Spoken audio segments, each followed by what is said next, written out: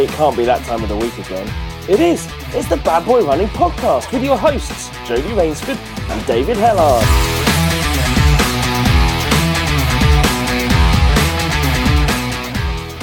Baby, come back, bye-bye, baby, bye-bye. That's when we're saying goodbye, surely. Oh, that would make sense, wouldn't it, actually? What was that? Hi. Hello, do badders. Hello. Did that veer into racial stereotype? That was pretty bad. Yeah. No, veered into a new continent. What? Well, welcome to Bad Boy Running. Welcome to Bad Boy Running. I'm Jodie Rainsford, the unique combination of running podcast host, but not a runner. You've nailed one of those at least. I know. It's a 50%. I'm working on the other. Well, we're doing formal introductions because Susie Chan is on the show, who is massive in terms of social media outreach and her footprint even. So we thought we'd actually introduce ourselves because we might have a listener who has no idea who we are and might be horrified if we're not 100% professional in how we conduct this podcast. That was incredibly selfless of you because you introduced our guest before you introduced yourself. Well, or do you think the legend precedes you? That's it. Do you expect me to do your introduction? Is that what you're expecting now? All I'm going to say is that when J-Lo walks into a restaurant, she doesn't say, "Hello, my name is J-Lo." They just give her a table, job's done. Why J-Lo? I don't know. Who's the most famous person in the world? That's the most famous person. You're like Kardashian or something like that. J-Lo, you're about 15 years too late, aren't you? When I said J-Lo, in my head I was thinking Beyonce. Wow, my references are horrific. Yeah, so we're essentially two old guys who reference only things from the 90s. We're two completely out-of-date individuals who all of our cultural references basically date back to around 1997. What a year.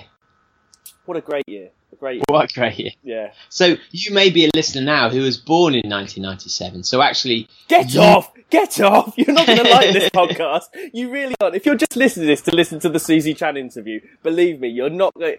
I wouldn't listen to any other episodes. And we can confess, we've already done the interview before the intro, so we even know what's coming up. We're incredibly self-aware like that. Is that like opening up the behind the scenes of The Magician? Yeah, it's pulling back the curtain, letting you inside the magic circle. Absolutely. Anyway, how you been, JD? What's been going on? Oh, so I'm David, by the way. I forgot. My name's David Hellard. I'm like Jodie, except I run a lot.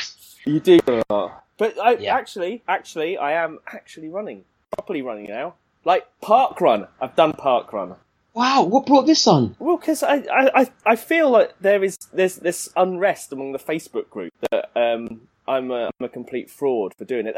And you seem to have been peddling this idea that my injury isn't real, and people are actually buying into that. And I thought you recovered. No, I don't think when people say to you, "Oh, he's making it up," what do you say in my defence? To be honest, when someone comes to you with as much evidence as they present, you just can't defend it. I mean, was there any defence at the Nazi war crimes? Probably not. Did they have a good lawyer? Maybe, but he probably went, "To be fair, guys, quite a few ashes back there. Can't really... Oh my God! Can't really say much about that." Take them away, boys. That was their exact speech. And I'm pretty much the same about your injury. I don't know quite how...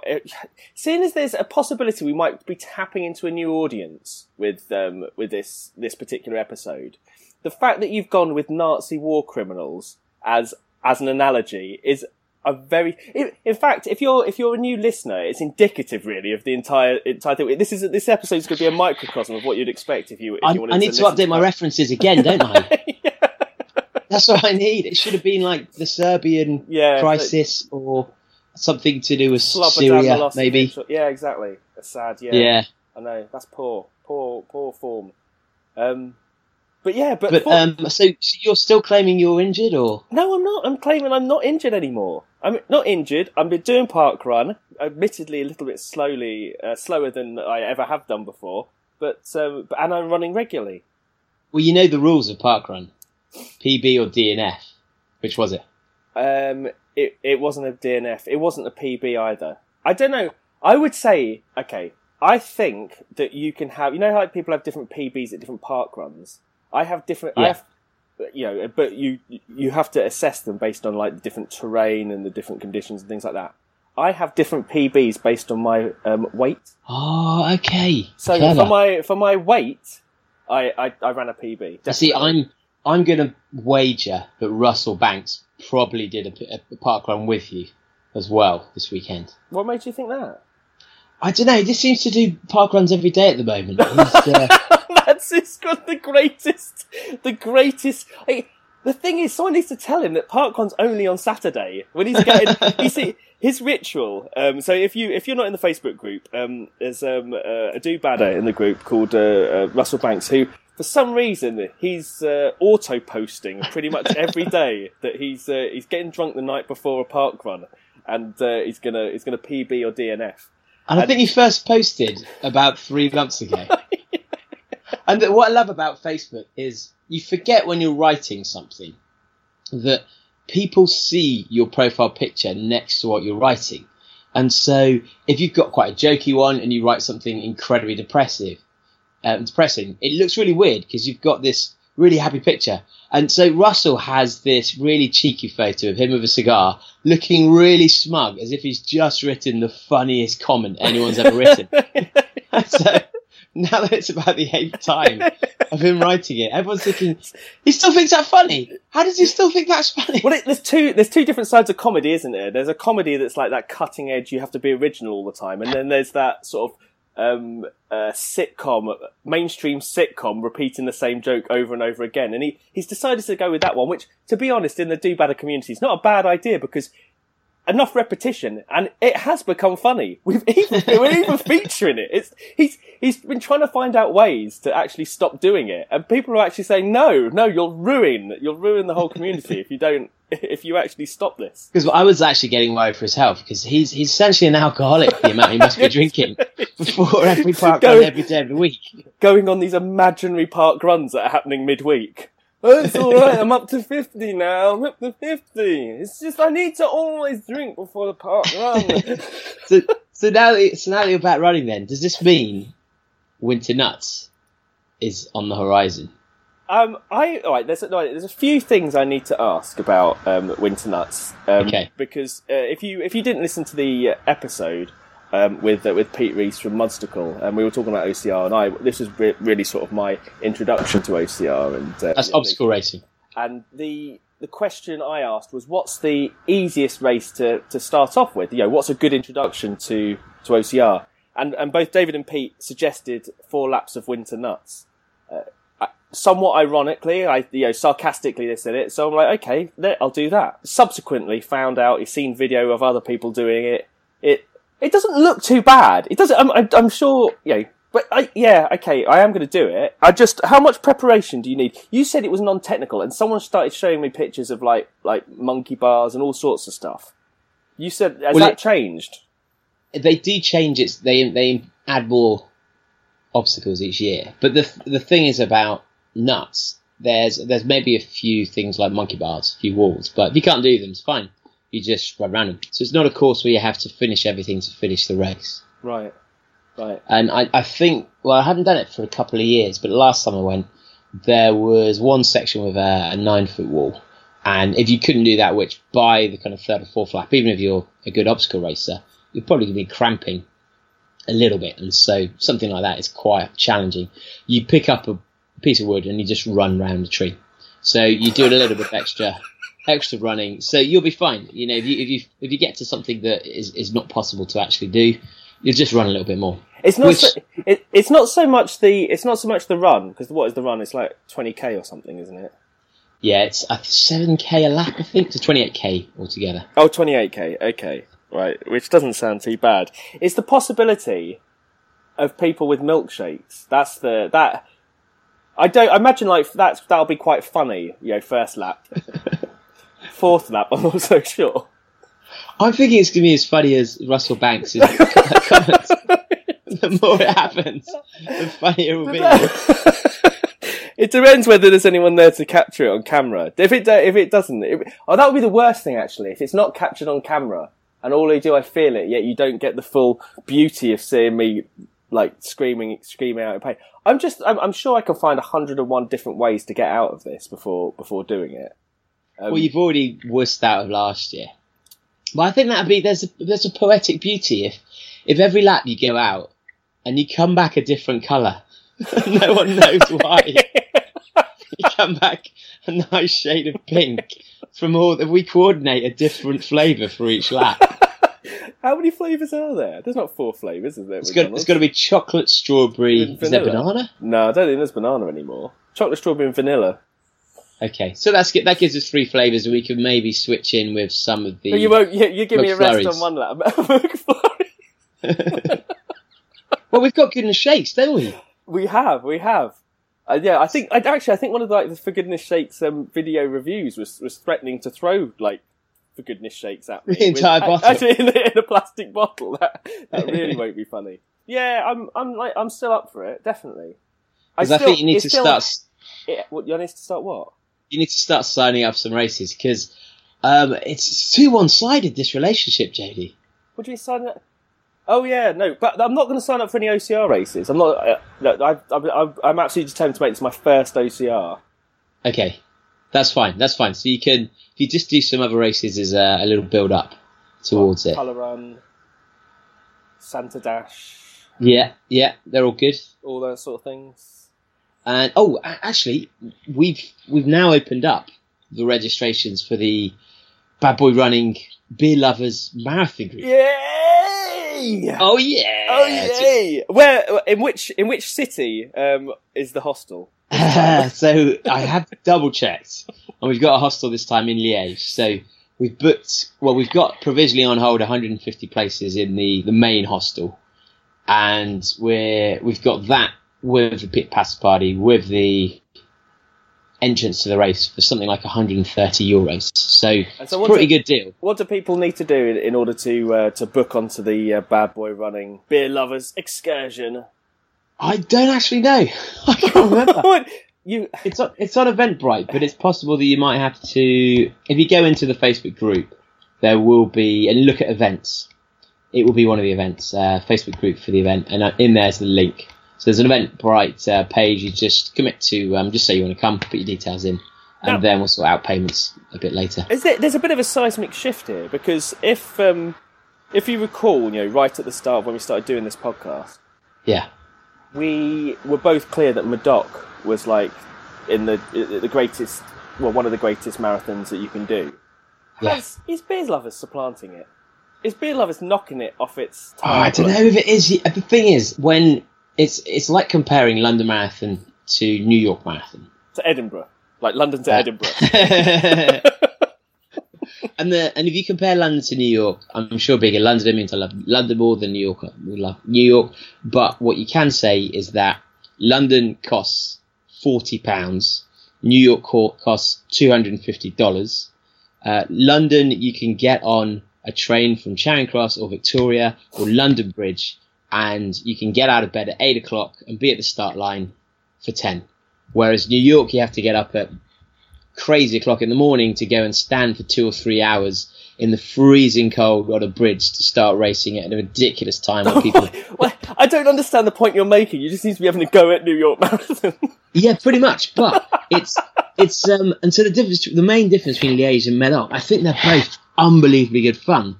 But with Liège, you can get a Eurostar straight into Liège. You can then get into a hostel or a B&B that is 2 minutes from the station, go to bars, pick your number up the morning of the race, 3 doors down from where it starts. So you get up at 8:15 and you're racing at 8:30.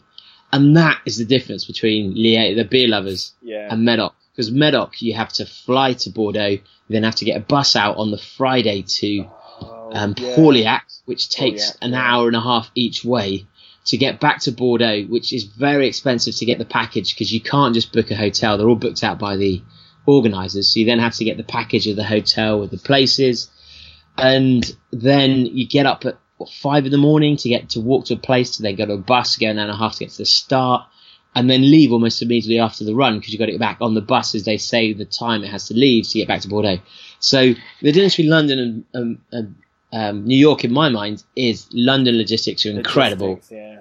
And the difference between Medoc and Beer Lovers is the Beer Lovers and logistics are incredible. I think in terms of the fun you have on both races, it's probably pretty even. And I mean, I love beer more than wine, so it edges me towards that. But then I think a Medoc is more beautiful. Yeah. And it's bigger. So there's pluses and minuses. But I just loved it so much last time. And the fact that I knew I'd probably be organising it, I thought I'd rather go to Liège and not have a ball ache organising it. Yeah, absolutely. Yeah. No. So that's great. So yeah, so if any of the badders want to, we have the opportunity to think up. Have they come up with the new fancy dress code this time? Not that we paid any attention to it last time. I don't know if they have yet. I don't think so. Or do we have a limited edition bad boy running uniform? We could just go as two like a big V sign that we wear. Just running around as huge Vs, like huge hands kicking the bird, something like that. That would be brilliant. I don't know how we'd achieve that. I don't even know. It must exist somewhere. Well, in formation, so that anyone taking a photo from above. I'm not quite sure it's like MDS standard with like helicopters going above it. If you did that would be impressive. But considering the size of it last time, I think you're lucky to have a single photographer on it. Yeah, that's true. But anyway, so yeah, that's another Do Badder excursion worth signing up for. It's in June this time, isn't it? Start of June. Yeah, I think start of June. Yeah, so moved it back a little bit. Should hopefully be even better weather.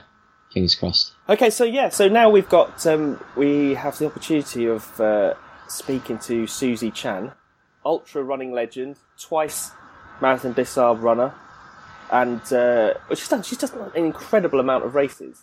So we thought it'd be really good to get her on and find out a little bit more about her. And we've got quite a few stories about her as well. She seems to attract quite a few stories. She's quite prolific on social media, and she's got some good tales to tell.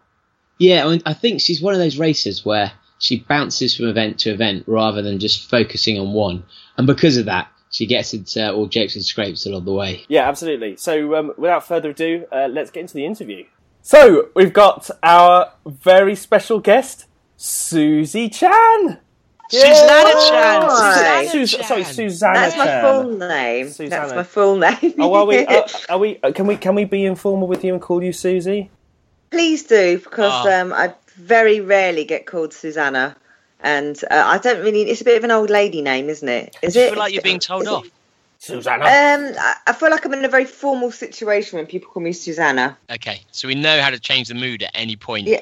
I actually was recently asked to prove that I was Susie Chan. This was by Tokyo Marathon. This is running related. This little anecdote, because mid-race. I was trying to get in, and then I had to get in on a fast time, and I did the marathon which I used. I was actually recorded as Susie Chan, and they were like, "Prove you're Susie Chan," and it was pretty. And I had to I sent passport Susanna. Yeah. So I sent them a picture of my face next to the passport, and then loads of photos. In the end, they went with it. They went with it. Is that the sort of situation where now you can use the phrase, "Do you know who I am?" Because people don't know who you are. You are almost running royalty, I would suggest. And certainly ultra royalty. Well, I don't really feel like I've earned my ultra stripes, to be honest with you. I think I'm a bit ubiquitous with it, and in social media, I don't think I'm quite royalty. You know, royalty is Mimi Anderson. She's the absolute top of the tree. You know, there's because I knew Susie Chan was She's brilliant. I knew Susie, but I'd never heard of Mimi. You've heard of Mimi? Come on, you have. Well, we're Facebook friends, obviously. But that doesn't mean anything. That you being Facebook friends with anyone, this doesn't mean anything. This is how big Susie is. I was maybe off my head a little bit at a festival on Saturday night, and my friend Susie, we were talking about a podcast. So that's, oh yeah, we're getting Susie Chan on. It's gonna be brilliant. And she doesn't run, and she's like, oh my god, I love Susie Chan. And she told me, I'm not sure, but she was like, oh brilliant. And I told her a bit of story about you to do with the MDS, and she then told me a far better story. And I remember thinking, I have to remember that story. Right. Don't remember the story. Well, let's do, yeah, sorry. Let's do a little introduction then for anyone that doesn't know Susie. So basically, Susie is, like you say, you're an ultra runner, but you also do a lot of other races as well, marathons, multi-day races. I heard a rumour that you have even cheated by doing a little bit of cycling. This weekend. Oh, yeah. Well, let's gloss over the whole cycling episode. That's not really something I dwell on. I'm rubbish at that. I don't really cycle or swim. I've dabbled in triathlon Last time I saw you, you were trying to persuade me to do an Ironman because you were doing one. Oh, yeah, did you do one? Of course I didn't do one. I did one. What do you mean you didn't do one? Oh, man, they're rubbish, they're not rubbish. They're just, I was rubbish. Then the only bit I was good at was the running. And then I was only okay at that bit by that point. It's a long wait for the run, isn't it? To be fair, it was for me. By the time I got off the bloody bike, it took me hours. I was rubbish. To be fair, the run is the only serious part of it. That's all you need to be good at. It was. I think if you get a lead before the run, you're essentially cheating. Really? Well, I didn't have that, so I was not cheating at all. I was absolutely dreadful on the bike. So, and I'd actually, my very last race, I haven't done anything. Literally, Ironman was like the end of that. It was the end. I drew a line under all of that, and then did nothing. And then this Sunday did a swim run race, and the only time I've ever come last in a race was the time I did a swim run race because I'm so lamentable at swimming. And I was in the last wave of the swim run race, and it was a swim to start off with, and I was second to last out the water. Oh dear. So is this your way of telling Jody that finally there's a sport where he'll have a legitimate excuse for being last, rather than just being a terrible runner? Yes. He can say, well, I'm not a swim run guy. Yes, yeah, I'm not a swim runner, but so the running I kind of clawed back a few places, and then every time I did, I had to go. It was like 4 swims and 4 runs, and every time I managed to claw back some places through the running, I had to get in the water again and swim again, and it was oh dear. It was good fun though. It was good fun. And of course, the other big things that you've done, of course, 2 Marathon des Sables, which I've done which is impressive. Got engaged. At the Sabs. I did. Got engaged there. Yes, that was good. The first time was more about. You got engaged twice. No. Don't go back. The first one for the MDS was more about just survival, really. I think that it's quite a big. It's quite an iconic race, and I was really scared about not finishing, and so I was very conservative in my efforts, and just really pleased that I finished. And then, as happens with a lot of people, you'll understand this. You kind of get home and you're like, oh man, I wish I'd tried. And so I went back and tried, and did considerably better than I did the first time round. But I don't know, there's still a part of me that wants to go back out there and give it another crack of the whip. Is that because you think you can do better? Yeah, I do, yeah. You've left it out there. Suze. I know. Well, I didn't leave anything out there last time, but I think I can refine. I'm not sure. I'm not sure you'd be able to cope because, as David said, the years that you did it were the less sandier years, and he had a more sandy year this year. There was more. Everybody who does the MDS, you guys, everybody's theirs was the windiest, theirs was the hottest, theirs was the. So and actually, I've now done a race which was literally twice as hard as the MDS. It was insane difficult, and so the MDS. What was it? Race for Life. Oh, yeah, colour run. No, it was Edinburgh. It was one called Jungle Ultra. Jesus wept. It's tough. Is that the one in Peru? Tough. It's in Peru. It's in the jungle in Peru, and it's the same thing. You're self-sufficient. You have to carry everything on your back. And all your food and all your stuff, but you have to carry a hammock, and so the bits in between. God. So in the MDS, you get a lot of rests in between. When you come back, you just lie down, don't you, and eat, and you hardly move. Yeah. Before this one, you have to get back and sort yourself out and pitch a hammock, which I was woeful at, and then It's just really, and then you're wet constantly. And I wasn't very good at pitching a hammock, and so I got wet. And then your sleeping bag's wet, and then you have to put it in your rucksack and then run the next day. And you're getting bitten by bugs as well. Oh my days! Yes. A lot of bugs, a lot of river crossings, a lot of sticky mud, a lot of very, very tough vertical ascent on mud, a lot of falling over because it's so muddy and slippery. Thick jungle, scary jungle. Weird animal noises. You have to tether down your stuff at night so monkeys don't make off with it. And the terrain is just insane. Could you eat a monkey? Are you allowed to? You probably could eat a monkey, but I didn't actually see any monkeys. I heard them, but I didn't see them. But it'd probably be a lot of effort to eat a monkey. Yeah, I know that's wasting a lot of energy for like 12 hours or something. Does jungle think about all the food you carry, or you could just take a little trap. Take a trap. You could take a trap, but then you'd have to know how to skin it and build a fire, and everything's very soggy in the humidity and the heat, and it's soggy, very soggy. So chilled monkey brains. Have you not chilled seen monkey brains? Indiana Jones? Indiana Jones. Yeah, I could have done that. Yeah, if only I thought of that. What made you decide to do it then? I was kind of talked into it by the race director. And I thought, I could do a challenge. And actually, this is the truth. This is the actual truth. It was there was a documentary on TV. A guy did it on TV, and I watched it, and I genuinely thought, that doesn't look too bad. I reckon that's easier than it sounds. I'll give it a go. And the truth is, when you're out there, it's such a thick jungle and so difficult to traverse that the cameras and the cameramen can't actually get to the worst bits by a very long way. So none of that gets recorded, and you are sort of knee high in mud trying to go. I mean, at one point we did. We did. It was about 5,500 foot in 3K at about 40 miles in, wow. And it was just pure mud. I mean, it was slidey, so I was climbing up and sliding down, and it took me like 2 hours. I was like, oh, it was tough.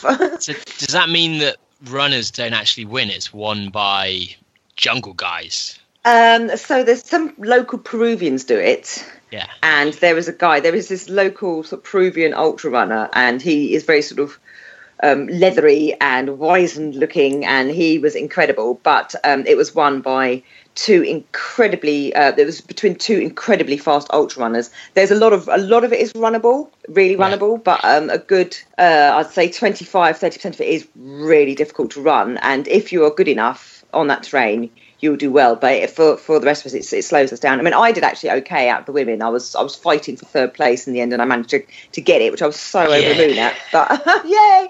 But the gap between me as third lady and first lady and the guys at the front was hours. It was hours. Something like the one of those ones. Sorry, you now looking back think, I'm glad I did it. I'd recommend it, or would you say don't bother? No, I'd recommend it. It's tough.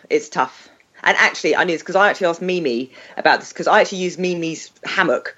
And I asked her, Mimi Anston, who's done like double Badwater, double Grand Union Canal, got so many world records. I've asked her, I said, Mimi, I've signed up for Jungle Ultra. She was like, oh, okay. And I said, what's it like? And she went, yeah, it's quite tough, that one. And then I was like, oh. Okay, she didn't say it's really difficult, but she didn't say, oh, you'll have a blast. What a laugh. She just said it's tough. And so I knew it was going to be tough. And another friend who's done it, she also said, that's a toughie. And then I started to panic.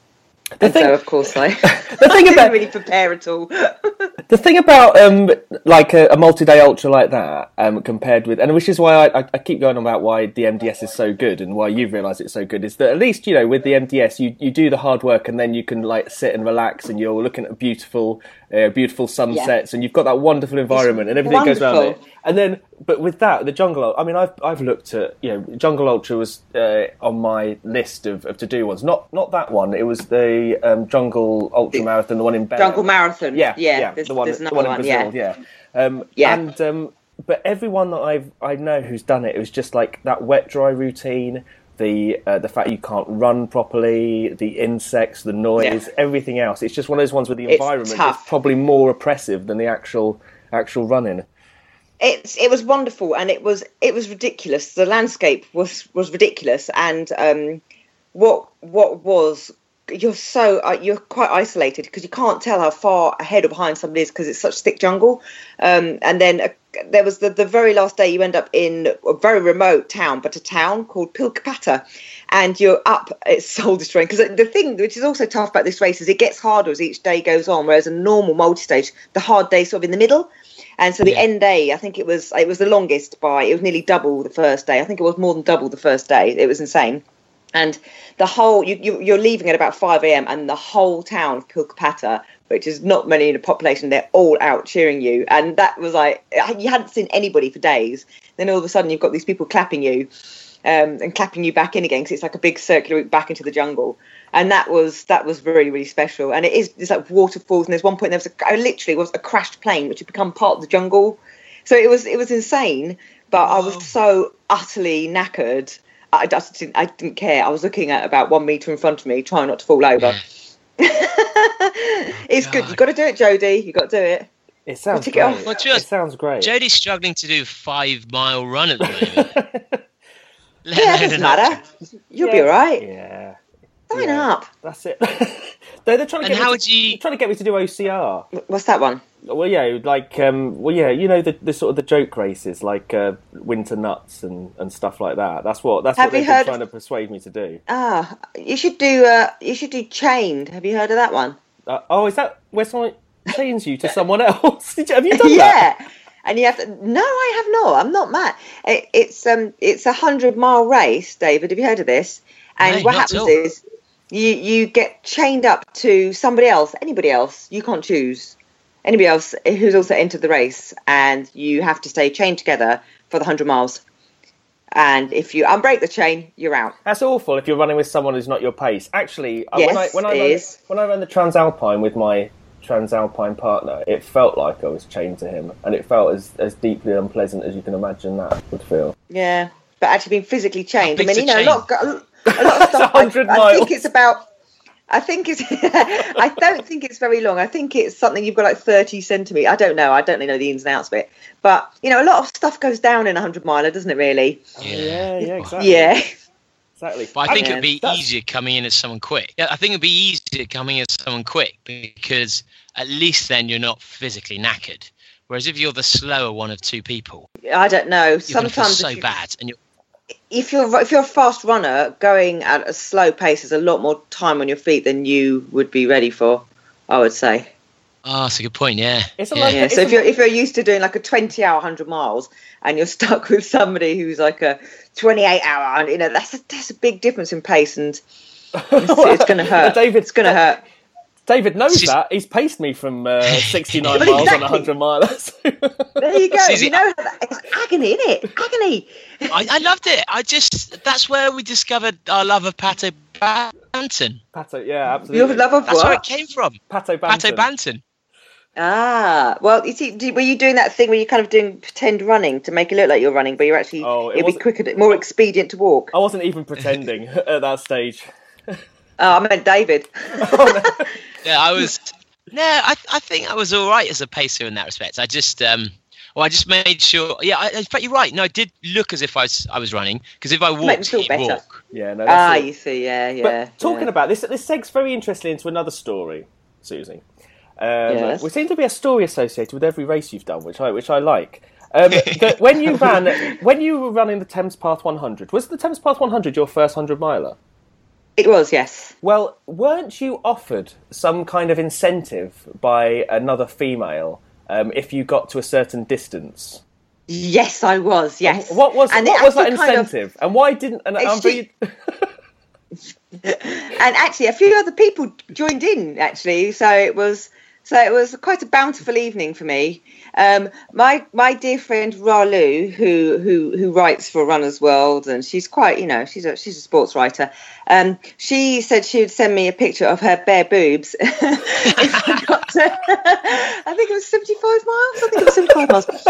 And she was on the gin. So that was an incentive. So what else did you get? If you got her bare boobs, what else? She kind of got this hashtag going. And so I got a lot of direct messages that night, which were funny. What? From other people as well? Yeah, but just randoms on Twitter, yeah.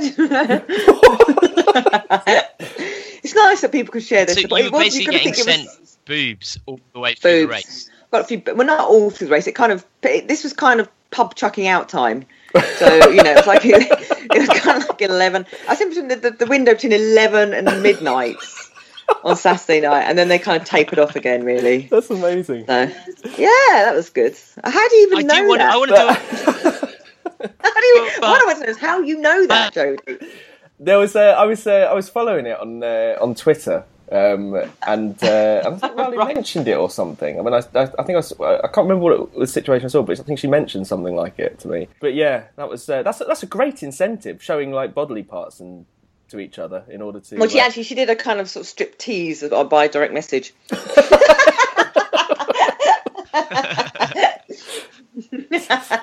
So she's good fun. What a legend. So yeah. I'm looking on your website, and it says that have you done Sierra Leone this year? I did do Sierra Leone this year. Yeah. What did you think? Oh, mate, it was tough. It was tough race for several reasons, actually. The hotel. What hotel did you stay in? That's the important thing. I stayed in apparently. Did you go there? Yeah. I stayed in the same hotel. That's how we know each other. That David Beckham stayed in, apparently, It allegedly. But the rumour was that actually his bags just stayed there at some point briefly en route to somewhere else. What? But I found it tough. I mean, I knew poverty was going to be tough, but that was tough. The race itself, it was pretty tough because I mean it was just boiling hot and it was pretty hilly. So that was tough too. And also I'd just done a huge amount of travelling in the last few weeks, and I think I'd just literally just come back from America and then was back for like 24 hours and then had to go to Sierra Leone, and then I was back for another 24 hours, and then I had to fly to the jungle to do the Jungle Ultra. Oh. So I know, 3 continents in a week. It was disgusting. Whoa. So it was pretty tough. Good acclimatisation though, with that humidity. It was actually. It was perfect training, and the people were just it's just wonderful. And it's quite an intense week, isn't it? Yeah, it really is. Yeah, it was great. I really, really enjoyed it. But yeah, it was tough. It was tough for me. I enjoyed it. It's great. What year did we do Sierra Leone? Was it 2 years ago? 2014? 2012 or 13? 2012 or 13, I think. It wasn't 2012. No way. Oh, wait a minute. No. It's 2016 now, everybody. Yeah. I'm just gonna pick, so Susie, you are actually a world record holder, I believe. I am, yes. You don't Congratulations. You don't sound very proud of it. Yeah, I am. See, the thing is I didn't. It wasn't it was an achievable record, to be honest with you, in terms of sort of the what it was, the distance and the time. And I didn't really have a good day running. You know when sometimes you have a really good day running, you're running and this is great, it's all coming together and it all feels good. And then sometimes you just have normal days running, and then occasionally you get a day and you're like within a mile, you think, this is no good today. It was like that on the treadmill for 12 hours, and so much had been set up. I couldn't. It was tough. So I was a bit disappointed really in my performance, but I did my best. I did my absolute best as I could on the day. But yeah, it's like, like I said about the MDS, you come away thinking, God, I wish I'd tried harder. And it was such a difficult thing to set up and complex, and so many people were involved and had so many sort of stakeholders had taken time helping me get to that day. I couldn't just go, do you know what, it's not happening today, let's come back tomorrow. It was not possible. So I just had to do my best. And it was a phenomenal day. Day. Complex then?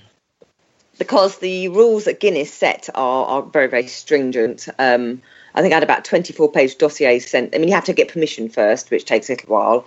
And then they then give you a document of rules, basically, a list of rules that you have to adhere to make the record happen. And it was quite difficult to do all of those things and to get them all in place. I mean, I wasn't allowed to touch the treadmill.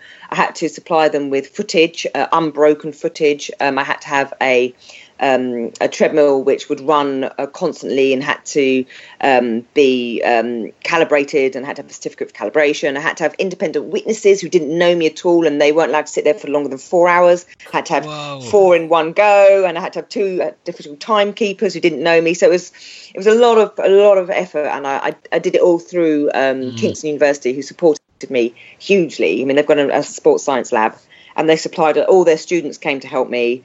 And then it has to be open to the public. You have to advertise it. It was I mean, then the rules were just, the long list of rules, which took a long time to get in place. And so I had cameras and backup cameras, and I was live streaming, and then all of a sudden I kept it absolute top secret.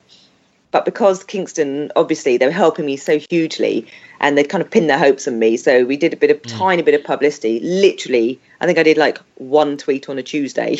And then by Thursday, it was being retweeted like literally thousands and thousands of times. And the pressure, I mean, also all of a sudden, I woke up in the morning like, oh my God, I can't. And if I fell over, that would have been it. I couldn't fall over, So it was tough. It was a big day. And more so than the actual running itself. I just wasn't having a good day. And what did you focus on? Because I don't know if we've mentioned this yet, but it was 12 hours, wasn't it? 12 hours on the treadmill, yeah. So unfortunately, the treadmill which we were using, it was an absolutely huge treadmill which can only be moved by a forklift truck. And it was up against a wall. And so I focused on the wall in front of me. And we had a big screen up with all my messages and things. And people were tweeting me, and lots of really fantastic messages of support. And about some point towards the end, Paula Radcliffe was tuning in and sending me messages, which was fabulous, but also fabulous pressure. Wow. And then I got something. I'd done 50 miles on a treadmill before, which is how I knew I'd be able to do it. Just as research for Kingston University, and that was fine. And that was in a different treadmill in a different room. And so I felt fine. I thought, it can't be too bad. But about 9 hours in, I got motion sickness from staring at a wall. Proper motion sickness, like seasick. There was being unwell. So that was tough. And did you have to swallow stuff back, or just power on through, or? Yeah, bit of both. Bit of both, really. Yeah. So that was it was good. It was a great, and you really the thing which I take away from it was the amount of support there is out there for people doing silly things. There was just so much support and belief in me, and people were just so bloody lovely. And these students that had got out of bed at 4 a.m. to come across London to watch me sweating and gurning on a treadmill. It was just really lovely, really lovely, really lovely day. Really lovely of all those people to sort of come out. And then what happened is at some point during the day, the BBC got wind of the story. And I got off when I just finished, broke the record, got off the treadmill, and I was literally just lying in a heap on the floor, like feeling grossly sick. And they were like, "Oh, do you want to do an interview tomorrow morning?" I was like, "Yes, okay." And I didn't realise. I thought they meant in London. They meant in Manchester. So I had 20 minutes. 20 minutes to get to Euston Station, and I literally didn't even have a change of clothes. So the next day I was on the BBC Breakfast, slightly off my head on Imodium, talking codswallop because I was so delirious. It was a bit... Oh dear. Anyway. Oh, amazing. I actually can't watch that interview because I was just gibberish. We're a bit overtired. It's a bit overtired. We're so finding that interview now and posting it in the Facebook group. That sounds amazing. Yeah, I'm gibbering wreck. So have you got what's next year? Because I guess I first met you, I think, at the Running Awards, but when we were stealing drink takers. We were you all, and Sean we were all quite well oiled that night, weren't we? So that's when I first like, this is cool, this is great. But since then you've done so many things, but is it all building to something bigger, or just continuing in random directions? Or so it's quite random. So this year I have actually had a little bit of not a break, but I've so many races, so race intensive. But like every 2 weeks I have a race. And the jungle did something bizarre to my legs. I mean, really, they're basically, I can run, but I can't run very fast or very far. And I'm just coming out of that now, the other side. It was very strange. I wouldn't be able to run more than 10 miles without it being really fatigued. And so I've had quite a quiet summer. Just doing my normal training runs, the occasional crazy swim run race. And so, sort of the two things I wanted to achieve this year, I've achieved, which were the jungle and the treadmill world record. And I've got the thing which I actually would quite like to do. This isn't ultra running, but it's just one of those things I want to tick off. Is all the world marathon majors. Only 117 women have done all 6, which is a very low. I know, very very small number. And I'm nearly there. So I've got Berlin in a couple of weeks. I've got New York in November. I've just found out I'm in Tokyo Marathon in February, and then I've got to run a qualifying time for Chicago probably in Berlin in a couple of weeks. So when you say you're nearly there, you've done 2. I've done 3. You've done 3, okay. I've done 3. I'm doing Berlin again because I need to run a qualifying time for Chicago. I'm nearly there. I'm nearly there in terms of actually gaining entry, because I think that's probably the hardest thing in the World Marathon Majors, because they're very oversubscribed. Yeah, I bet. What's the driver behind that? You get a giant medal if you do all 6. That's quite cool. But I'm going to have the whole Susie Chan, Susanna Chan problem, because I've entered them both. I've entered the majors using both names. So, oh no! I know. I'll have to try and iron that admin error out. But I'm doing a similar poor calendar timing thing with Tokyo, because the week before that I'm in Costa Rica doing another multi-stage race called the Coastal Challenge, and despite saying I'm never ever going into a jungle ever again, I appear to be going back into a jungle. It's part jungle. Is that the one Elizabeth did? Yeah, so I'm going back with Elizabeth Barnes. Yeah, we're both flying together. So I'll be some way behind her, but same one that Elizabeth did. It's a bit of beach, bit of jungle, bit of hills. Should be good. Should be really good. But that looks nice. That looks a really nice race. The combination of terrain, It does, because unlike the Jungle Ultra which I went on, you have to carry all your. It's not self-sufficient, the Costa Rica, and you finish your stage, and you can put on dry clothes, and they cook dinner for you. So it's a breeze. Good. It's a breeze. It's a holiday. It's good. Practically with a bit of ultra running. Do you know that means you're going to be the annoying person going, "Oh, this is nothing." Oh, let me tell you. I'm going to have to keep stummers. I'm going to sound like a tit, aren't I? But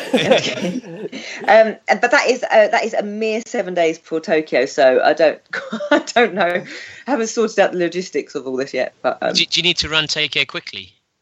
No, I just need to finish to get the medal.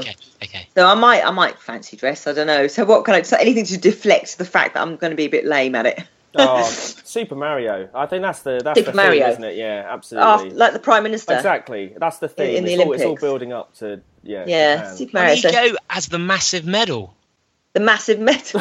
I don't think you can have a very small stride length, aren't you? Very small stride length, just as a medal. But it's showing confidence you're going to finish. Imagine if you don't finish and you're dressed as the medal you get. As the medal, yeah. It was my downfall. No, I don't know. I mean, I'm just there for a laugh. That one. It's going to be just a social one. There's quite a gang of us who've got in. It's almost going to just be your victory lap, really, isn't it? Well, the last one I have left is Chicago, which is the flattest, and I've really gone out on a limb. I'm going to say it out now as well. I think I'm going to go for a PB in the very last one. Get it. Just to try and hammer out a time, which a good time, just in the very last one, and really focus, because I've never ever really focused on marathon training in a particular time. I've just sort of winged it, and I think I apply myself. Same here. Yeah. I've never really focused on marathon times. Quite short distance. Road marathons as well. Road marathons are tough. They're tough on your legs, aren't they? Yeah. So I might try and actually be reasonably disciplined and completely knuckle down and focus. So I've got a few ultras, and I mean, I'd like to go back to the MDS and do a bit better. I've got my eyes on. Do you mean a bit better on the engagement, or a bit better on my placing? Okay. I thought that was an appeal to listeners. Yeah. A little bit better on the. I mean, I did. I was really pleased with where I was, but like a lot of with girls racing, there's a lot of guys as well. It does depend who else is in that lineup at the beginning, because You know, Yeah. you can drop places. Just, I mean, I'm not the fastest. I'm certainly not the best, but I'm roughly just outside the top 10 all the time. So But would you be going there David was lucky because a lot of the big names didn't turn up the year he did it, so he managed to place. He was first now. top Brit, wasn't he? I believe yeah, top Brit. Yeah, exactly. Yeah, Danny Kendall's scared now. That's what I've been heard from. The people. thing is, you haven't really you're not really top Brit until you've beaten Danny Kendall. It's like you Danny Kendall was my tent mate actually, and I've never seen anything like it. And the day he was trimming every extra thread out, which was unnecessary as weight, pockets, labels, washing instructions, and in fact, I thought you were going to go in a very different direction there. No, started saying trimming. No. Well, Susie, was he as dedicated as this? All I will say is it's easier to wipe a surface than to clean a jumper. I don't know what to do with that. Okay, think about it. Mull on it. I'll mull on it. I'll come back to that. He was insanely focused, and he knew everything. That he was so organised. I mean, he actually had. You know, you have to bring money, don't you? You have to bring. I can't remember. It was 200 euros or something. And he had a 100 note and 250s, and he actually swapped the 250s for 100s. So it'd be lighter. There you go. That's the marginal gains. And of course, he was superb. Of course. And are you going back? And so you say you're dissatisfied. Are you going back to? I wouldn't say I'm dissatisfied, but I'd like to go back. But yeah. And would you look to achieve something based on where you finish as a woman, or how you finish and how you felt you ran? Well, I finished as a woman, I think, because I gave everything I had in that race, but you know, I didn't really target train for it. I didn't really specifically train for it. First one I did because I was terrified. Second one I just winged it a bit, and I just happened to be in quite good shape. And so I think if I did go back, I would really focus on it, really focus on it, because in all of the things I'm not particularly good at training plans and things like that. I just kind of go out running and enjoy it. You know, I just quite like to know what I could do if I took it a bit more seriously, maybe not too seriously, but just, you know, actually applied some of the science that people do to running a bit faster. I love. Maybe I'll be rubbish. Who knows? I love it when you go out running. You have like celeb running mates and stuff, don't you? Yeah. No. Oh, just them. Oh, but my friends. Yeah. Not really. No, just there's lots of people run, don't they?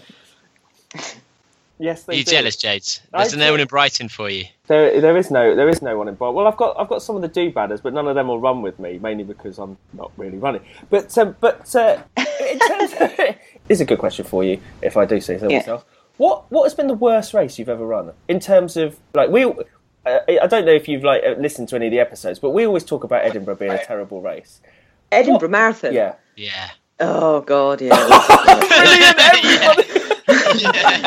And then no fault of the marathons either. You know how you kind of attribute. You can ask people this, and if you have had a bad day performance, then you kind of attribute that to the race, don't you? So if you can have a great race, and you'd be like, that's a really good race. That, yeah, Edinburgh. Oh, I did it. What year was it? 2014, 2015, and it was May, as you know, and I was absolutely back then. I was gunning. I'd set everything on going sub 3:30, and it was May, and for some reason it was about 26 degrees from nowhere in Edinburgh. I got burnt, and we were running along, and people were hosing us down, and then people started sort of passing out all over the place, and I got to a point where I was like, I'd literally rather pass out than miss this and slow down, because I was so close to being, you know, missing the target.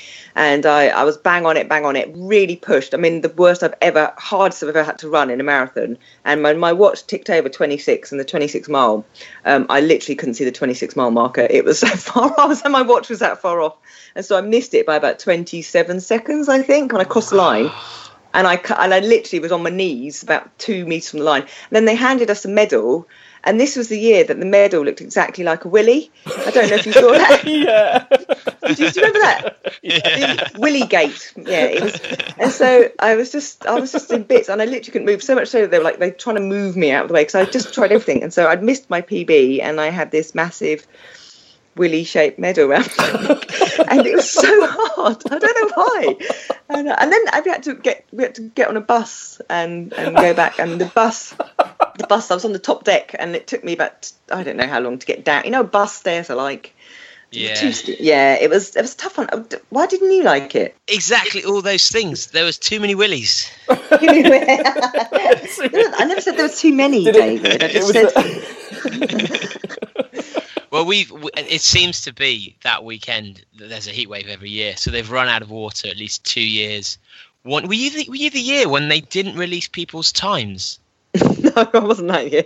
You had to pay, or you had to do something specific to be able to see people's times. It was a real. Why would you do that?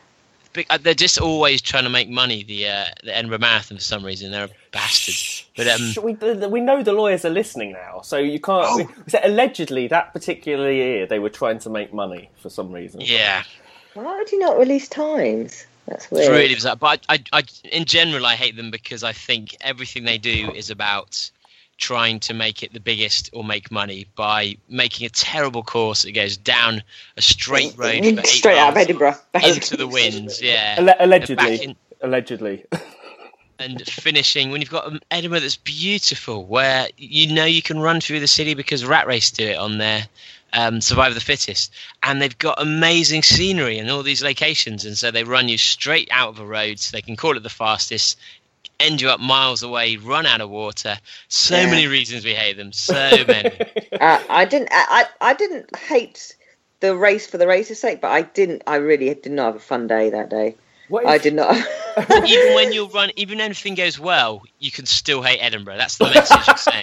That's how bad it is. Even if you have a PB, even if you meet the girl of your dreams or the man of your dreams, even if everything is great, even if you win the lottery, still Edinburgh is bad. I didn't get a Willie shaped medal in the MDS. That's why they're missing out, really. Yeah, I know. Maybe they should because actually they got a lot of coverage, the race, out of that medal. And they got a lot. It was in all the papers, and apparently they said they didn't notice. But I honestly, have you seen it? Have you seen the medal? Yes, yeah, I remember. You can't not notice. It's like the first thing you notice. Anyway, yeah. We need to come up with a way in which the Bad Boy Running podcast can be penis shaped. You should do that. Our listeners will figure it out. They're very creative. Yeah, do that. Yeah, it can be your little emblem. So sorry, I hijacked that by mentioning Edinburgh. What's been the worst race you've ever done? See, it's difficult because I associate bad performances with bad races. In terms of, hang on, let me think. There's got to be low. Oh, actually, I did. Now, I've heard they have improved. Before I start slagging them off. But I did many years ago. I did a endurance life coastal race, and it was in absolutely beautiful part of the world. It was in the Jurassic Coast, and we got no race briefing. Everybody got lost. There was literally nothing at any of the checkpoints. Like literally nothing. Just a man shrugging his shoulders at you. It was absolutely miles out of what it was supposed to be, and no one cared. That just sounds like a typical an ultra from about 4 or 5 years ago, really. Basically, it was before ultras got organised, and it was a shame because it was a really beautiful course. But I completely miscalculated how slow I was going to be because I didn't really take into account that the Jurassic Coast is hilly and it's very hilly. I didn't really have any water with me, and I was out for hours traipsing around trying to find my way back. Ultra. Did you enjoy it? I did actually. Yeah, they didn't. I can't. Did you not get lost like I did? You were probably quick enough to get stuff at the checkpoints. I was just traipsing around. I don't remember checkpoints actually. I think there was a table that you could put stuff on. Yeah, that you could put your own things on. Yeah, exactly. Yeah, but they didn't tell you to bring anything. They said there are checkpoints. It wasn't very well organised. And then you didn't even get a medal at the end. They were like, oh, yeah, bye.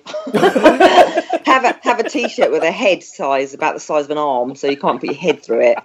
Bye. Oh great, no. Thanks. We need to get you back. Yeah.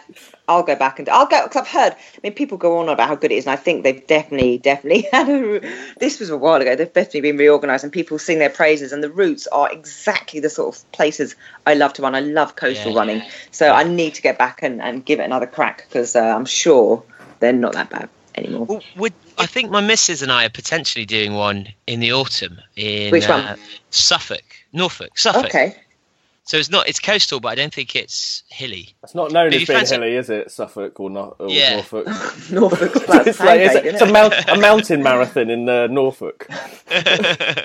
I definitely would like to give it another go, but then sort of lots of things crop up now. I get lots of. It's nice to lots of, sort of things come into my radar, and so I would definitely like to go. I love coastal running. I'm not a big fan of mountains. Lots of people love the mountains. It doesn't really make my heart sing if I'm in the mountains. What it does is being by the sea.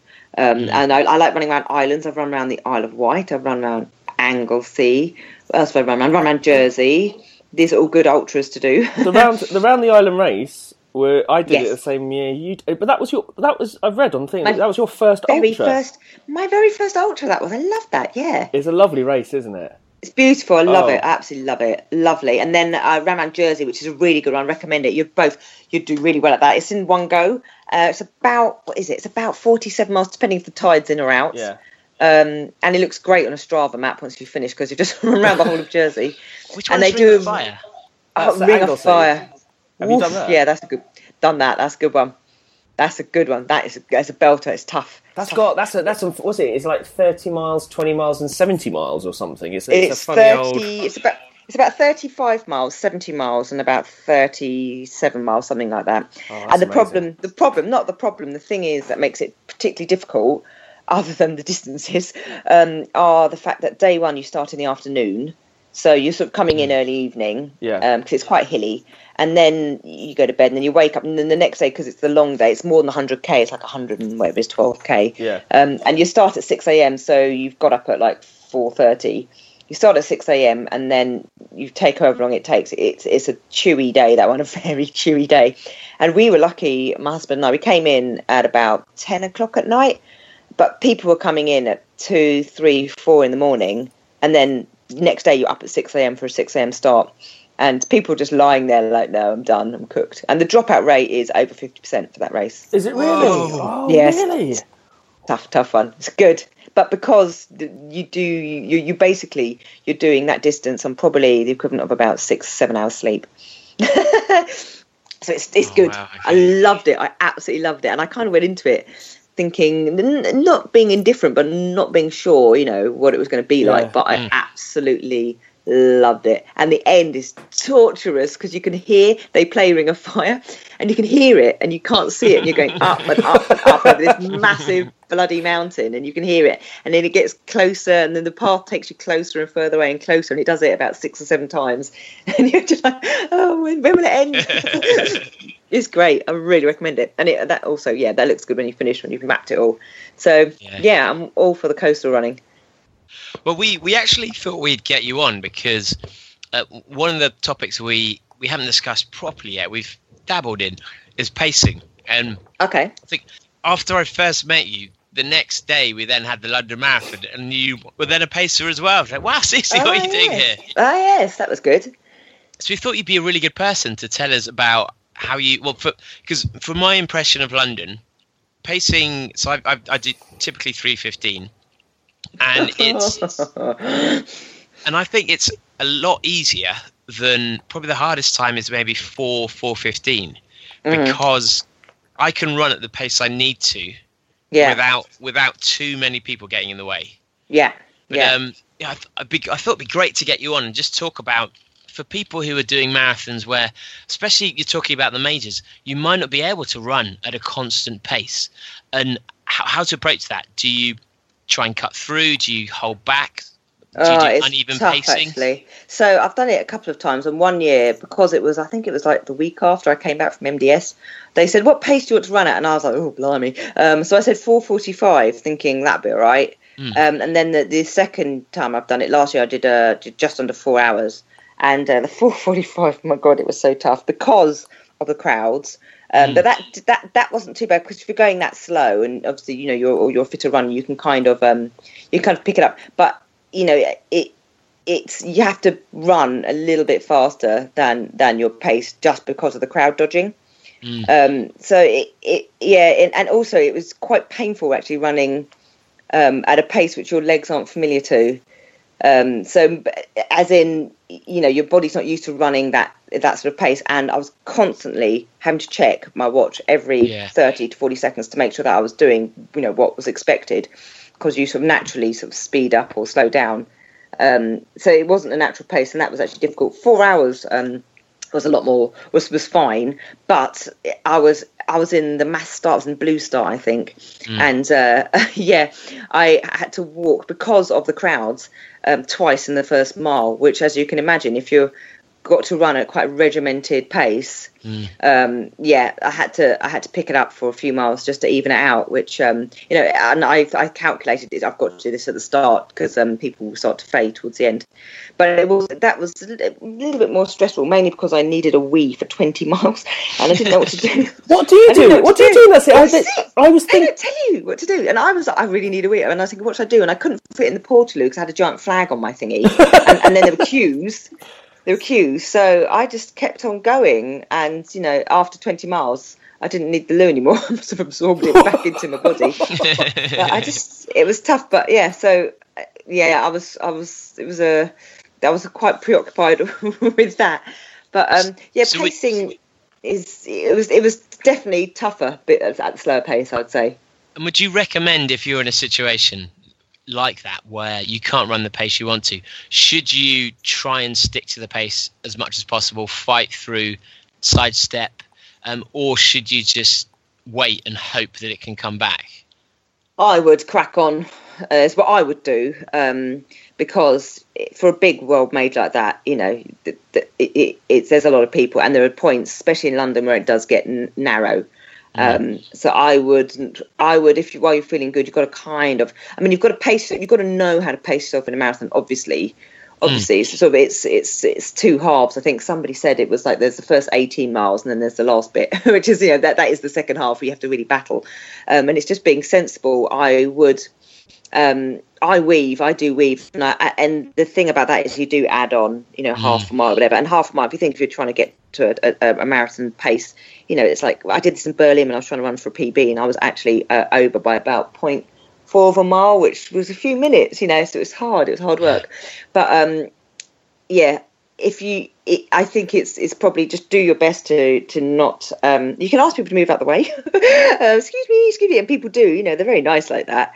But try not to lose too many minutes in the first hour or so, because they will be harder to make up towards the end. But don't run off like the clappers, because that's not going to help you at all. And how do you, because you mentioned that you quite often go into these races, it sounds like as if you don't necessarily train specifically for one race, you're just bouncing from one to the next. I do, yeah. So how do you know how to pace something when you probably don't really know what you're capable of? So I sort of know what I can do a road marathon in. I'm pretty consistent in the sort of window which I can come in at. And it's taken me a while to learn to pace myself, not to go off too fast. I think I did Boston Marathon, and I was so delighted to be there. I just went off like textbook worst ever thing to do in a marathon. I just went off like the absolute clappers and crashed. I really, really, really hurt the second half because I went off far too hard. And, I was probably a little bit too arrogant. And then it was like, okay, right, you need to be more sensible. But I know how to pace myself. I've kind of, because I've done so many races, I kind of know where I should be now in all of them. The thing is different with ultras. It's very different because no two ultras are the same. The terrain can be very, very different. And sort of 50 miles in one race, it might not be the same 50 miles in another race. So you kind of have to, for ultras, I pretty much go with how I'm feeling. If I'm feeling good, you've got to kind of make hay while the sun shines, because there's moments in long distances like that where you feel a bit rubbish, and you're going to slow down, and then you think, oh, this is the end of your race or whatever. You've got another 20 miles to go, for example, and actually you'll know from ultra running you can lift yourself out of it and feel great again, 20 minutes later. So ultra running, I play it by ear. I always have a plan A, a plan which I tell everybody, a plan B, which is sort of like the sort of middle ground, and then a secret plan C, which was really trying to be really ambitious. Oh, so you don't tell anyone your main goal? Well, it's not really a goal. It's more of a hope. What possibly if things go right, it takes a lot, even in a 10K, for everything to go your way. And for everything to go your way in an ultra, it can happen. It certainly happens. I've seen it happen to my friends. It's happened to me also in the MDS that year. I had a great year. Everything just came together. But it doesn't happen every time you go out and race. Yeah. And so I think it's good to have a realistic goal, which you can achieve. And then something why not to have something to aim for, which is a little bit better than what you think you can do. It's always good to try a little bit harder. And so for ultras, I kind of have those yardsticks in my head. And for anything else, sort of half marathons, 10Ks, whatever, I sort of know where I should be. And then the key thing I try and do is not beat myself up if it goes tits up, because it's okay for it not to go how you want it to go, and don't overanalyze it. It doesn't, sometimes it just isn't your day. Because I used to get really hung up on missing out on that particular time or whatever, and it used to really bother me and get me down, and I'll be like, why, and it doesn't matter, nobody cares, only I'm looking at my results. And so it's supposed to be a hobby, so make sure. Have you ever DNF? Yes, once, but I started knowing I was going to DNF, and I wish I hadn't. I nearly didn't put my number on, and I was like, I might as well. And I was only planning to run. It was for 100K, and I was injured in my knee, and my husband was running it, and it was like 2 days after our wedding, and we were like, let's go after 600K. And then I was like, literally the day before, I'm not going to do it, because my knee hurts. And then he was sort of pinning on his numbers, and then I was like, I said, I'll run the first 26 miles with you, or whatever, 20 miles, if my knee hurts, I'll stop. And that's what I did. But then I wish I hadn't, because it's an official DNF, really. I should have just not put the number on. So that was annoying. It's a really interesting thing. You were saying about you and your husband doing like races together and stuff. Is there a bit of competition, that spurs you on to do those sort of things? I'm just thinking in terms of maybe giving some advice here to David now that he's in a relationship with someone who is a very good runner. Oh, is she? We're pretty well. Actually, no, he's faster than me on marathons, all those road flat stuff. Not flat, hilly. He's faster than me on a road marathon by 10-15 minutes. He's fast, but it kind of, the further it goes, the more it evens out. And I think I've got the 100-mile record. I've got the 100K record. And you got a little book, a little wall. No, it's just all in there. It's all in there. It's all in there. And then so sometimes he's a lot better in some cold races. I'm a lot better in hot races. And so we kind of pick races. So, for example, Ring of Fire, we knew it was going to be a toughie, so we stuck together with that, and it worked really well. We take it in turns to pace each other for 100-milers, nice. For bigger races, and then some races we will go I'm racing you, but we will just do our own thing. And sometimes I've overtaken him. How is he when that happens? He's cool with it. Yeah, he's fine. Yeah, he says. No, he's not. He's genuinely pleased to see at me when I'm having a good day. But it doesn't happen very often. He is definitely better than me. But we are, if you sort of take a distance of about 50 to 100K, 50 miles to 100K, we're probably kind of even out. Actually, we're about the same ability. So it's really good because we can do lots of training and stuff together. Yeah. It's good. Sure. It's good, and it is good to have a little bit. I wouldn't say we're competitive, but I am a bit more than him. I remember we did a 10-mile race, and I was the fastest I've ever actually run. I was doing really well that day, and I sort of done the time I wanted to do, and then the next benchmark in my head was I've got to try and beat Sean's time. And so I was running like the absolute clappers trying to beat him, but I couldn't remember exactly what it was, and I missed it by I think like 80 seconds or something, which was really annoying. But that was, so I kind of in my head, it gives me a goal anyway. Maybe I can beat Sean. And when you're doing these really long races together, do you know how to pull each other out of dark places? What the signs are? Yeah, we're very good. I mean, normally, you don't. It depends if you pace people. There's like some people really kind of like people talking at them, going, "How you can do it?" Only so many miles or checkpoint this way. And other people just want you to be quiet and be there. And we kind of can tell when the other person. I mean, normally we can't. We normally can slip into a very comfortable, supportive silence, and it's okay with the occasional "you okay," whatever. And we just know he's very, very good. I mean, oh my God, he was the only person who saw me in a terrible state when I was doing the treadmill world record. Because I was kind of like, yay, all smiles and kind of like, for the cameras or whatever, and for all the people that showed up. And then whenever time I was going to the loo, he had to help me, which was pretty above and beyond anyway. And then as soon as the door shut, I was going, oh my God, I'm having the worst day running. I can't bear it. And he was really good. Oh. So yeah, it works. It works very, very well. We've never ever, and it's kind of like a really good test actually. We've never ever been annoyed with each other's company in those situations. Or he hasn't told me. Or one of you's lying really, really well. Maybe he's lying through his teeth. And do you have that relationship, David? Do you have that relationship with Claire? Have you like run together, on anything, or have you tested it in this way? To be honest, she's not a very good girlfriend. So this is just to demonstrate how unsupportive she is of us, I think, not just me, of the things we're trying to achieve in Bad Boy Running and in the other companies we have. So she has flat out refused to ever wear a camel toe if I'm pulling her. She won't do it. You're pulling her? Yeah. So camel toe is a device I've created to bungee cord between runners. I'm glad you elaborated. Probably should explain that. Yeah, when we're talking about that chained race, it's a version of that.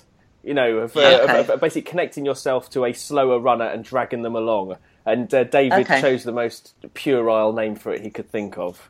Yeah. But she said even if we were going to lose, she wouldn't take the camel toe. She wouldn't let me take, if we were doing a race like the Om together, she wouldn't let me take more weight than she was carrying because that wouldn't be fair. And she's come up with all these rules, which means we'll probably never run together because I always want to win, no matter what. I can't help it. Okay, and, that's no, no, we don't. We're not that. We don't mind if the other one wins. It's all good. But maybe because she doesn't want to wear the camel toe doesn't make her a bad girlfriend. It just makes her a sensible lady. No, we can't have two people bad with the camel toe. She is dating David, so that sensible element has completely out the window. Yeah. So have you got any advice for couples then about running with each other, training with each other, or if someone's trying to pace someone who's not maybe as experienced as they are, or propose to someone at the end of a 6-day desert marathon when they're looking awful. Thing. I think the pacing thing is actually it's quite a tough gig. It is quite a tough gig because you can't moan, and depending what you're pacing, you can't because it's not your race, and so you will get no glory. You will go through a lot of agony. And you have to, it's quite a tough one. So it's not to be taken too lightly because you have to basically do whatever it is to help get the other person through. And it's kind of reading. I've done it I've paced quite a lot of friends now. One of my particular friends, Warwick, I don't know if you know Warwick, he's very fast, 100-mile runner, Grand Union Canal runner. I paced him actually in Grand Union Canal and a couple of 100-milers. So because you join in at a certain distance, don't you? And they've done a certain distance, and they're in a certain place by the time you've met them. And within the first 5-10 minutes, I'll ascertain how he wants me to play it, whether he wants me to chat to distract him, or whether he wants me to just to shut up and set the pace. And I think be able to, I wouldn't pace somebody you don't know. You've got to know them, and you've got to be mindful that you're not being irritating because.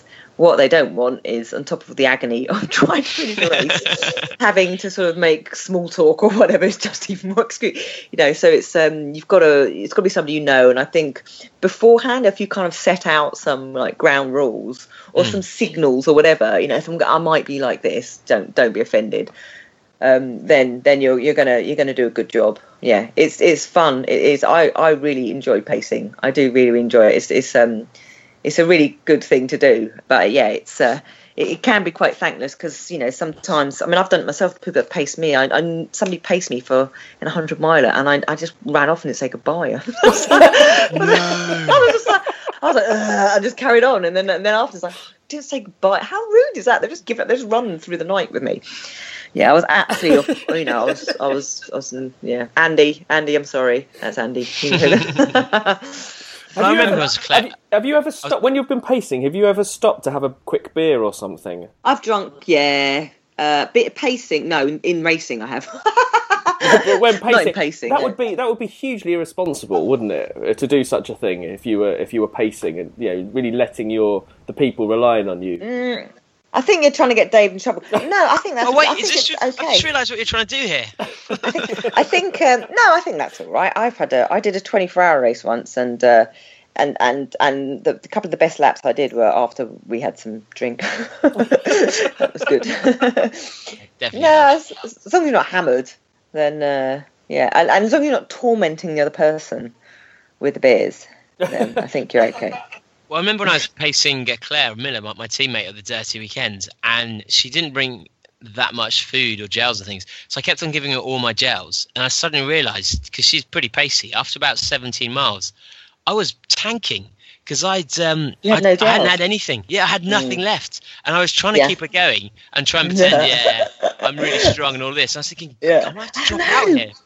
Oh my God! Yeah, that's not funny. I did one time. I was pacing somebody for a 100-miler, and basically the wheels fell off his race. We were doing 28-minute miles, and we had 25 miles to go. It was all I could do just to say, do you know what? I'm just going to go home because this is taking forever. But I didn't. You just kind of keep going. Yeah, that's a tough one. That when you feel dreadful, and they're still doing really well.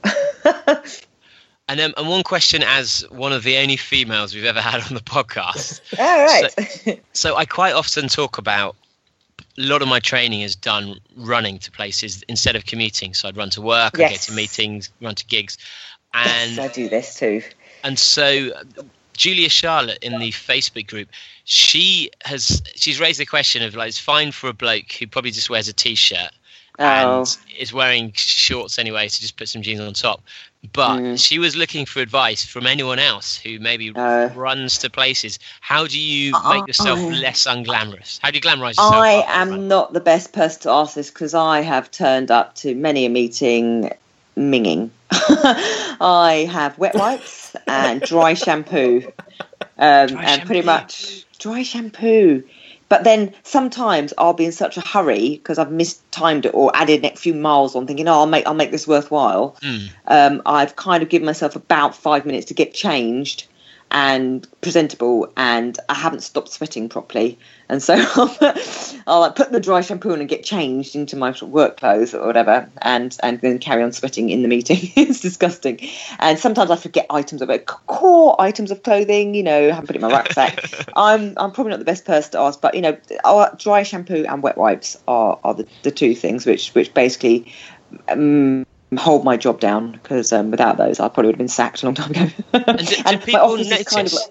Yeah, they do. Yeah, yes, but most people kind of know I'm a runner, which is useful. My office is always draped with like sports bras that are sweaty and clothes drying out. My poor colleagues. But fortunately, I share an office now with another brilliant ultra runner, and so we're kind of, she's okay with my trainers, having like 20 trainers under my desk and a drawer full of cup of soups and crisps. Because I think we should start a movement and change office culture, because I think people aren't forgiving enough of small things. Instead of shirt and tie, it should be tie and trainers that should be acceptable. Yeah, I haven't got a problem. Lycra kind of is slowly blending into my work, where some days I do wear trainers some days just because I can't be bothered to carry shoes in. I don't mind spearheading this campaign. Let's get it going. Like tie and trainers. We need an equivalent for females as well instead of tie and trainers. We can figure out a name later. But yes, brilliant.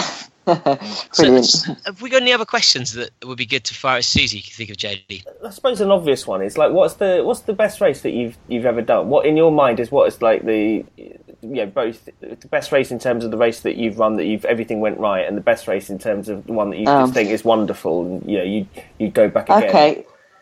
Yeah. So I think the two races, I think, and both because when I just started running and I made a bucket list, what seemed an absurd ridiculous, unachievable bucket list in my head of races of 3. And one of them was the Marathon des Sables, and the other one was Boston Marathon. And I was a very slow runner when I started running. I was just, I think my first half marathon was 2 hours 17. So Boston Marathon was just an insane pipe dream. And what sort of year was this? How 2010. 2010. Okay.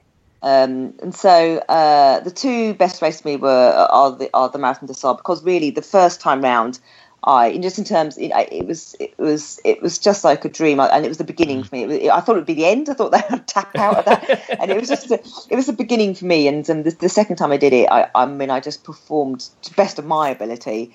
I managed to get into the elites, and I did really well, and I managed to do top 10 in the long stage, which for me in that sort of field was something I'd never even thought I'd be able to achieve. I had a really, really great race, so that is very, very fond memories of that whole race for me. And then another race, I just performed well in that, so I was really pleased. And the other race, which is just for me probably hands down one of the best races in the world, I didn't really do very well because I was so excited to be there, but it's Boston Marathon. There's nothing else like it in the world. It's just running. It's runners, for runners, all about runners. The whole city is behind you. Everywhere you go, everybody's just thanking you for being there, encouraging you. It's just the most encompassing weekend ever.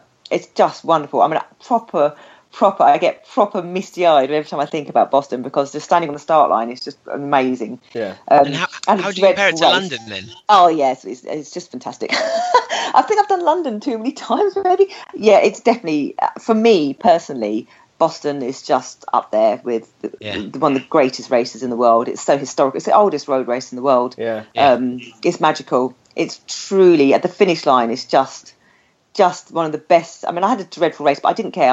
It didn't really bother me that my race had kind of gone wrong. I was just happy to be there, and I savoured it. And on the day, I didn't stop running. I gave it my best, and I managed to run in a Boston qualifying time, which that was Plan D. I crossed it, and it was just wonderful. What a race! Really, I absolutely urge anybody, if you've done a qualifying time, you've got to make the start line of that race. If you even enjoy running at any level, you've got to go and do it. What a race! I've never considered it until now. I think you've got to do it. Just put it on my list. Oh, I think I've only got to shave like an hour and 15 minutes off my marathon best, and I'll be there. I think I can get in good for age for an 80-year-old or something. You know what? You say that. I actually don't. You get this like magazine at the end, and I was kind of skimming through it like with my time, and I was trying to find out how I could have got into, say, the top 10, and I would have got into the top 10 if I was 80 to 90. Wow, it's a pretty good field. So, well, there were 8, so basically 8, and I would have just been in the 10th. So there were basically 9 80-year-old or 85-year-old women that ran faster than me. That was me at my prime. Wow. So basically, what you're saying is there are no categories that Jodie is quicker than any of them, men or women, for any age. I couldn't possibly comment on that. I haven't seen Jodie. I haven't seen Jodie run a marathon. I could qualify for Boston. I reckon. You can. Yeah, I reckon I could. You can. Yeah. It's actually the qualifying time is actually, I had to run faster to qualify for New York. Unbelievably, I had to run 20 minutes faster to get in New York Marathon. Really? Oh, it was the hardest run, getting good for age. They were super strict. And tell us about your MDS story, because it's pretty awesome with Sean. With Sean. Oh yeah. So I talked to him doing Marathon des Sables. So it'll be great. We'll have a lovely time. It'll be a lovely 10 days. So we signed up, and we actually met chatting on Twitter. A bit stalkery. When I did my first ever Marathon des Sables, he was sort of chatting to me, and I was doing it for charity, and I got an anonymous donation per meter. And after a bit of research, I found out it was him, this sort of random guy on Twitter. I know. He bought your love. Basically, a little bit, yeah. He bought meeting me, and then so we got chatting, met each other. It became boyfriend and girlfriend, and went back out to do the Marathon des Sables in, when are we now? Yes, 2015. Was it 20? Yeah, 2015. And I've said my race came together in a way I never imagined. I was just doing really, really well, and his race fell apart in a way which he'd never experienced. I mean, he was nearly pulled several times. He was heat stroke, sick. I think it took him 5 hours longer to do the long stage than it did for me to do the whole race. He was absolutely at the end. I mean, he was absolutely at the end of the pack, and I kept thinking he was going to get pulled. So he was so desperately unwell. And do you think what kept him going was the fact he knew he was going to propose? Yeah, he said he would have just DNF'd. So he knew so he carried the ring all through the desert, just in front of the 2 camels, and then made it over the finish line. And I finished and then just ran. I was so worried about him the whole race, and then I ran back, and then we crossed the line together, and then he proposed. And I thought he was going to be sick again because he went down on his knees. I thought he was going to puke, but no, he didn't. And it was lovely, and everybody went mad. And it was. I was sort of a bit, overwhelmed with it all. It was great, and then it was everywhere. Everyone found out about it, and so we kind of ran off and got married in secret and didn't tell anybody. you really had to say yes, didn't you? I mean, I talk about putting you in a position there. Yeah, can you imagine? Oh, I'm not sure. Would he have had to have gone back? Well, this is it. He said to me he had to finish, and he couldn't imagine kind of like coming out of the medical tent and then proposing. I'll be like, oh, right, on a drip. Yeah. Had to finish. So yeah, it was lovely. It was so lovely, and it was a really good way to finish off what was quite an extraordinary few days for me in the desert. So we'll post the video because I think it's probably on YouTube or Facebook. It is, yeah. It's out there, yeah. And actually, that was interesting because I had no idea you can't really remember, what you do in those situations. And then the BBC got the footage. I think about a week later and sent it to me, which was lovely. That's brilliant. Well, we'll post it in the Facebook group so everyone can see. It is a really brilliant moment. That's awesome. Do you know what, Susie? I've just quickly had a look at my Twitter feed to see if there's anything. I've just noticed that you talking about this duathlon that you did, and you got beaten by a chicken. I got beaten by a chicken. I did, and so the guy, there were lots of very serious swimmers there, and then we had a teammate who I had not met before, and he came in this giant chicken outfit, and he beat me. Chickens can swim. Wow. Yeah. Yeah, no, but the worst thing was he was swimming in because they wouldn't allow him to swim with the chicken suit on. But it was four transitions. He was getting in and out of the chicken suit, and he still beat me. Damn it! Oh. Amazing. Well, thank you for so much coming on the podcast. It's been as brilliant as I thought it would be. You're welcome. Yeah, smashing, Susie. Thank you so much. You're welcome, guys. We'll probably get some questions from the do-badders for you. What's the best way for them to kind of follow you, to get behind you, support you, to send questions to you? Are you more Twitter? Are you more Facebook? Or so Twitter or Instagram, probably the 2 best ways. On Twitter, I'm at Susie SUSIE _ Chan CHAN. And on Instagram, I'm Susie _Chan _. So those are probably the 2 best ways. Or you can visit my website, www.susie-chan.com, and I can receive messages through there. Awesome. And I would recommend following Susie on Twitter because you have like some incredibly like inspiring like imagery and stuff on there. Like you properly seeing you on like Twitter, you're always like smiley and runny and bubbly, and like you just think, oh, I wish I could go out running like that. And you look so happy when you do. It's like, damn it, why are you so happy running when it's such a misery for me? I do have to take a lot of photos because some of them I look like a right old hag. And so, I only post the ones where I'm sort of vaguely look presentable. So I don't post the sort of the ones where I'm just about to step into a meeting with greasy hair, still sweating. Those don't see the light of day on social media. Amazing. Thank you so much, Susie. Okay, Absolutely. Thanks, guys. Thanks. I will see you soon. Yeah, take care. Bye. Bye, Susie. Bye. Oh man, what an amazing interview with Susie. Yeah, epic. I knew she would be. She's always good value whenever I've met her, whenever I've seen her interviewed on TV, anything like that. So yeah, I think hopefully she'll become a do-badder in the future. Bad girl running. Absolutely. But if you've got any questions, do send them in. We can get them across to Susie. Well, Susie's joined the group, so she's in the group. So when this comes out, what we'll do is we'll post it. And if you've got any questions, post it under the episode. Yeah, absolutely. And are there any things we need to just catch up on before next week, or any? I mean, we did have some money given to us by Pete Faulkner for your entry into the Nuts 4 Laps. Oh, well, I love that. I love the fact that he's actually contributed towards it happening. So people want to see it happen. People do want to see it happen. I know. It's like Muhammad Ali against George Foreman. It's what everyone wants to see. I'm not trying to get out of it. Honestly, I'm not trying to get out of it. It sounds. I don't know why. Whenever I talk about it, I sound really shifty and I sound like I'm trying to do it. It's just. I'm going to do it. It'll be fine. And actually, there's a video that Michael, one of the do-badders, posted. He is the trainer of the Nuts course. And this guy knows, when I say every inch of the course, I really mean it. I've been under some tunnels where he's stepped slightly to the left and I haven't, and I've then fallen in because of it. He knows every inch of it. So he's going to be there. I don't think you should speak to him, because I think you need to enter the course as anyone else would, without any real experience before. Like, no, I think talking to him would be cheating. But maybe we should talk to him afterwards, post-race, and then say, so how did JD die then? What went wrong? Yeah, exactly.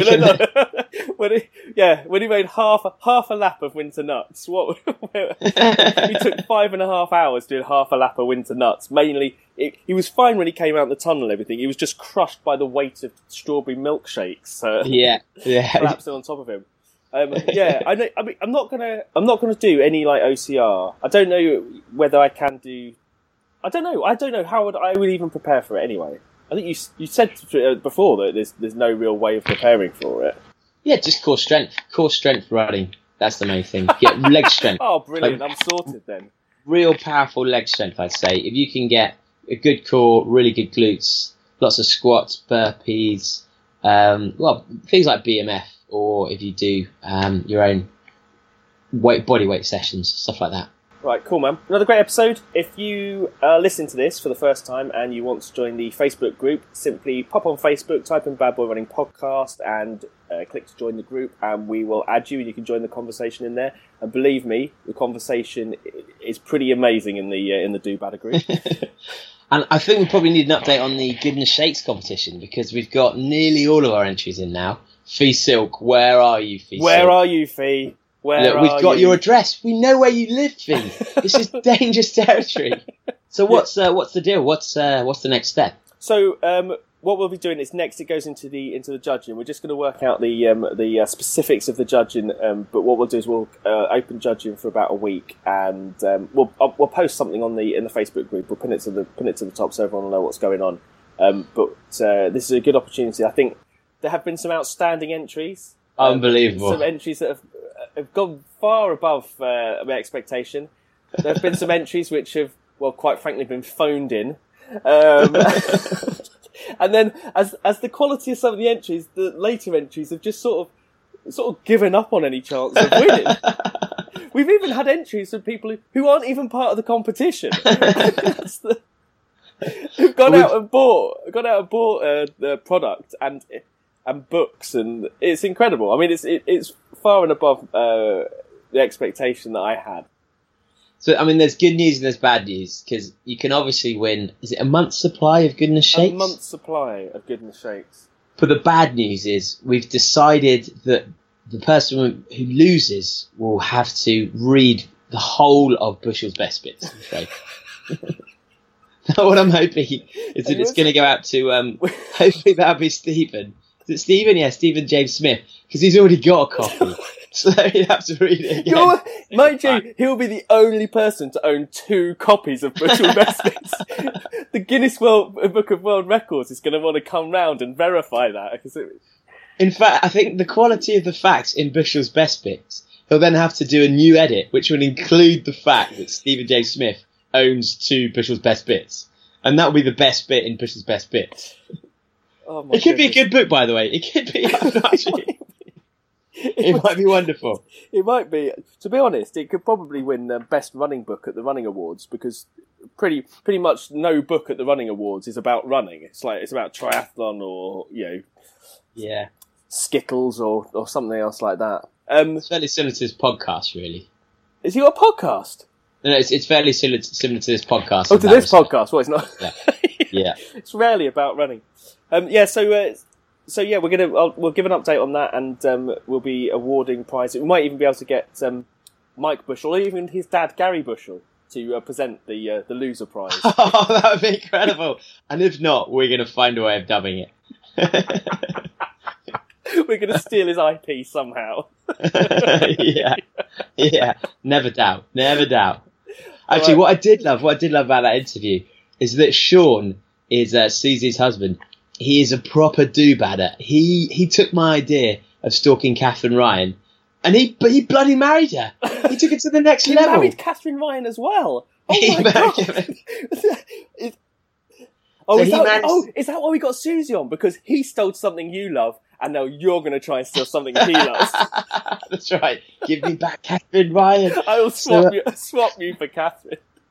So he managed to start with a tweet and end with marriage, and that is stalking of the highest regard in my mind. Starts with a tweet and ends with marriage. That's almost like a biography, isn't it? It's the title to a biography. Yeah, you'd need to have an alliterative to like from tweet to something else, but from tweet to chapel, something along those lines for your book. Sean, we've got an idea for you. We'll work on it. We'll work on the book deal. But yes, we'll see you in the Bad Boy Running podcast. If you've got any letters or emails or anything you want to letters or emails you want to send to us, send the anything to letters@badboyrunning.com. And yeah, we got the Facebook group. I think we've got a Twitter account somewhere. But, the Twitter account's doing all right now. Since I did a bit of a shout out. How many? I think we might have like 60 followers or something. Wow, that is taking over. We probably shouldn't mention that anymore then. So. No, we should. We should. What we should start doing now is that the person that isn't, because we're at Bad Boy Running 1, the person who's at Bad Boy Running, I think he needs to be the subject of maybe a campaign, a campaign. We want that handle, and unfortunately he's not used it for about 3 years. So, yeah, if you know a way in which we can get that handle back, so we can just be Bad Boy Running at Twitter as our handle, let us know, because that would be brilliant. We've got 121 followers. Boom! So there we go, from 37 tweets. That's amazing. Well, have you got anything before the next episode? Anything coming up? No, I'm still building. I'm still building my core strength while I push on to do 4 laps of Winter Nuts. What about you? Brilliant. Well, back to Man v Mounted. Can't wait. Oh, amazing. Yeah. All right, then, man. See you later. It is amazing. No, it is amazing. I wasn't being sarcastic. I wasn't. Did that sound insincere? Yeah, incredibly insincere. Sorry. I don't see you've forgotten how we now have to sign off our podcast. How do we sign it off? Bye. Bye. See you later, D-Banners. See you guys. Bye.